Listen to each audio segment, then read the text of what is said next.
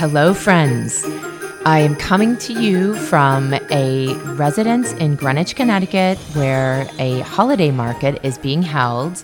This is our Christmas special, and I'm being joined by Linda Garnett, who is my friend and also was a guest last year on the podcast. She is a consultant for Black River Caviar, and she has her fabulous caviar here, as well as many other vendors who are here today as well.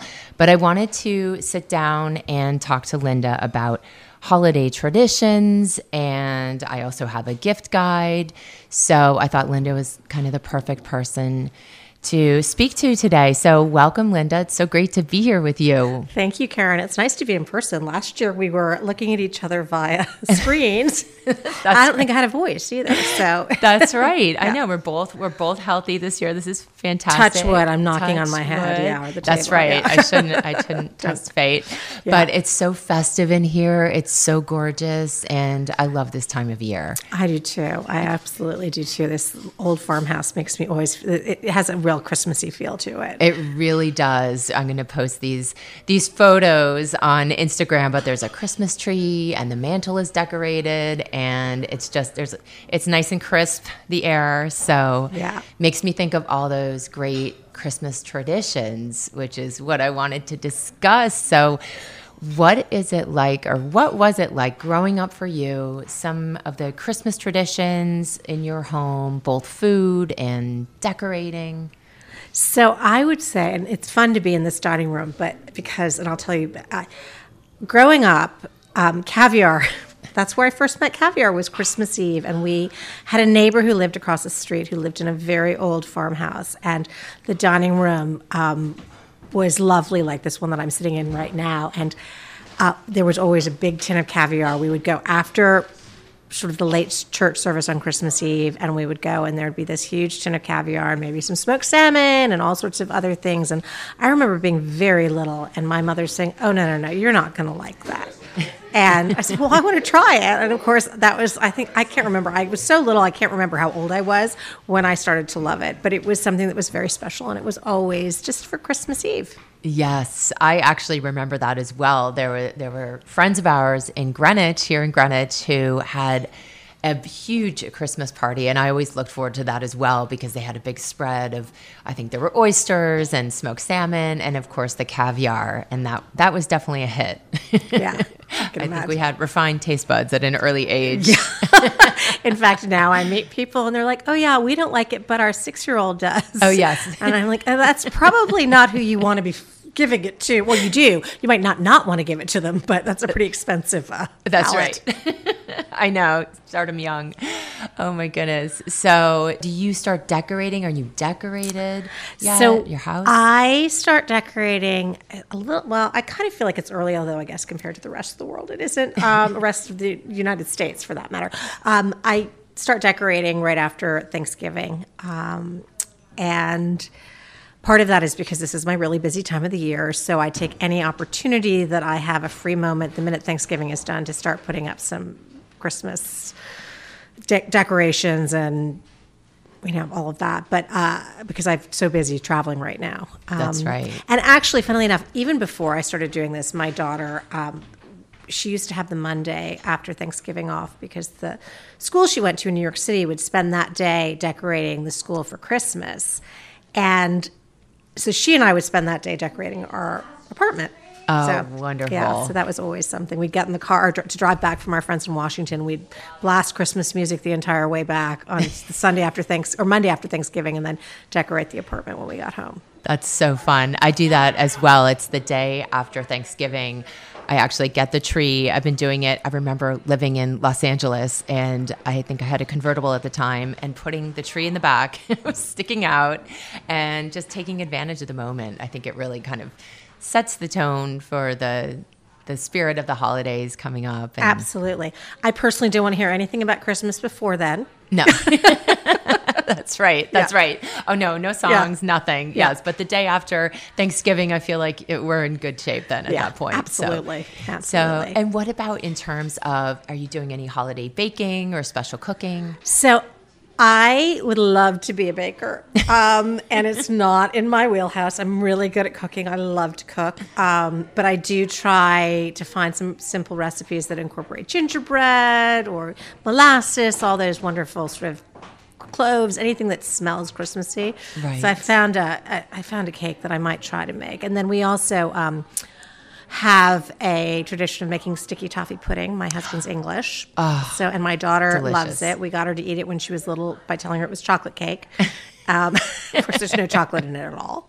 No. And I actually, funnily enough, I should go back. I did actually I've tried making Christmas pudding, which is, again, another English tradition. Right. Which you make about 6 weeks before Christmas. So we'll see. We're going to have some store-bought backups because it could be a total disaster. You never know. My boys love it too. I've made sticky toffee pudding, not for Christmas, but yeah, we have my mom will get the whiskey cake, usually Christmas Day, we'll have that for dessert. Yeah. But I've been busy baking all of our family recipes, the Danish cookies, the Springerly, and then those are so good. The aniseed and I love the idea of baking cookies. I want to go to someone's house and have them tell me what to do, and I'd make cookies with them. Next year, you're going to come over a day early. Okay. We'll bake those cookies. That is a date. We'll roll them out. And they're so easy. And then the ginger cookies, and it's fun because my boys I've gotten them into the tradition of doing this as well, and they ask and they'll say, are you making the ginger ones or whichever ones I'm making? So, and it's fun to give those away, the chocolate fudge. I tried the English fudge. It turned out more like candy. So okay. Still looking for that recipe. But so what about actual Christmas Day? Are you cooking? Yes. So we're cooking. We've got actually, I think we're up to 12 people right now. That could go down. It could go up. But yeah, we're going to cook. And every year we sort of go back and forth. And quite often, because the English tradition at Christmas is to have turkey, we quite often have turkey a second time. But I think this year we're going to do something different. Oh, okay. Yeah. So we'll see. I TBD. Yeah. It kind of depends on how many people come. Exactly. Yeah. And how one feels, I think, as it gets closer. Absolutely. It seems so hectic these days. I can hear it's bustling. The holiday market is beginning. So I'd love to jump into, I have a great gift guide this year, which is on the website, cultivatedbycaryn.com. And of course, it's featuring the Black River caviar. So, Linda, I know you have a special code for new customers. Yes, correct? I do. If you use Linda15 in checkout, you'll get 15% off. Fantastic. And as you said in our podcast last year, you said it's not just for special occasions. Caviar is really, I feel like meals have become an experience, or dinner parties, and caviar can be... Yeah, it's one of those things that if you go to someone's house that it's sort of just a random Saturday in February and they've got some caviar, it elevates it, and it just gives it makes it special. It does. And so, we are fortunate because we're Southern Hemisphere. Our production is all year round.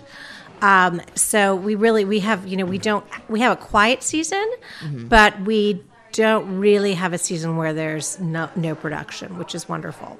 So, and we're seeing more and more people have it, at parties in the summertime. It's great for Easter, Mother's Day, Father's Day, all those different holidays, but also just for a regular old evening where you want to have some friends over and treat them to something special. Absolutely. I know last February I was in Big Sky with mutual friends, and we had some fabulous caviar. Your caviar. It was ours, yeah. It was yours. And it was just fun. It was like a special evening. We'd come back from skiing and hiking, and it was fantastic. So I highly recommend, of course, the Black River caviar. And then I love Life Raft treats. I don't know if you've had those. No, I haven't. But there is a wonderful woman who creates these, pastry chef extraordinaire, and it's ice cream, but it's not ice cream treats. So I think their most famous one that they're known for, it looks like a bucket of chicken. Oh, I know exactly. I sent this to friends last year, and they loved it. They went crazy. They were like, they couldn't believe how fabulous it was. So delicious. My brother gave it to my kids when we were visiting in Florida, and he sent it. And I looked at it and thought, oh, okay, is it, is it worth the calories? Is it going to be good? And it was out of this world. So that's a great one, like for families, just people. It's really good. It's worth it. Worth every single bite. Totally. Yeah, my friends who I sent it to loved it. That one is so good. And then Knipschild Chocolates. He was a guest on the podcast. Actually, all these people were guests, which I love. I love their products. He is Danish, lives in Connecticut, and what an incredible chocolatier he is. The different flavors. So those are excellent. And Harlem Baking Company. Oh, my personal favorite. The owner is a great friend of mine. It's a special spot. Charles Devine, he's incredible. So you get these amazing desserts in a jar, and they're reusable and recyclable. And if you're local in New York, you can bring them, and I think he refills them as well or exchanges them. But yeah, if you go to his restaurant, I think, and you bring, I don't know, maybe 5 or 10 back, you get a free empty jars. You get a free dessert, free jar. They are so good. I mean, the tiramisu, I remember telling him, I mean, it's hard to pick. I think he has 7 flavors. It's hard to pick one, but that one is unbelievable. Yeah, I have some friends who have their grandparents are Italian, and they're really particular about their tiramisu, and they love his tiramisu. Yes. Yeah, oh my goodness. Amazing. And then the rounds. Have you had the rounds, the cookies? No. They're mostly savory and some are sweet. Although she's really, so the rounds are these amazing cookies. I mean, they're to be served, again, they would be perfect alongside your caviar. She has some with anchovies, some with cheddar and cheeses. Oh, that sounds amazing. They are delicious and they're all handmade. She's in Brooklyn. She has some sweet variations as well, but she prefers the savory, and what a great story there. So those are a few of my favorites. And of course, we can't not mention the Louis Sherry chocolates, which are friends. Yeah, I mean, that's ultimately how Caryn and I know each other. Yes, absolutely. Yeah. And what I love about their chocolates is they come in these beautiful tins that it's a gift. That's part of the gift, really. I mean, I have so many of those tins. They're so pretty. In fact, my son, every year we have them on the table at Christmas, and every year he's like, are we going to have those tins with chocolate again? They're so pretty, Mom. And it's funny, like he's 17 years old. I mean, a boy. Yes. And he cares.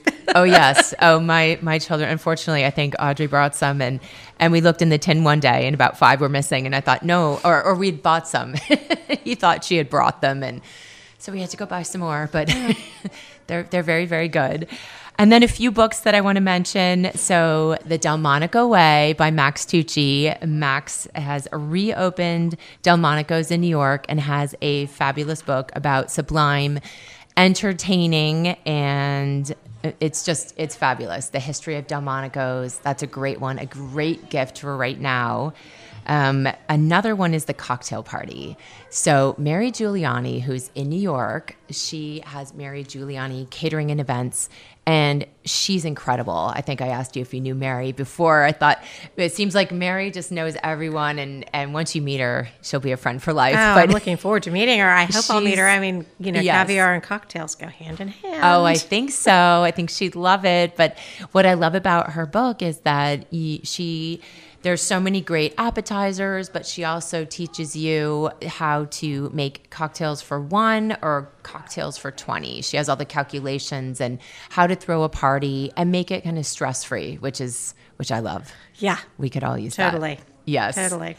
And I think the last book there was a recent guest, Stacey May Yan Fong, 50 Pies, 50 States. And that one is interesting. Have you heard of it? I have. Actually started to read a review, and then I got distracted, but it looked really interesting. And it's each state's pie, special pie. Yes, she has actually designed. She didn't just take a recipe and kind of tweak it to her own method. She designed a pie for every single state. So it's her design. It's her design. Based on the states, sort of what the state's known for? Or? Yes. Well, yes, what the foods that they're known for, even like the nutmeg state here, Connecticut. And she said I didn't know it was the nutmeg state. It's the nutmeg state, but she also found out that it's the snickerdoodle is the state's cookie, which I had no idea. Okay.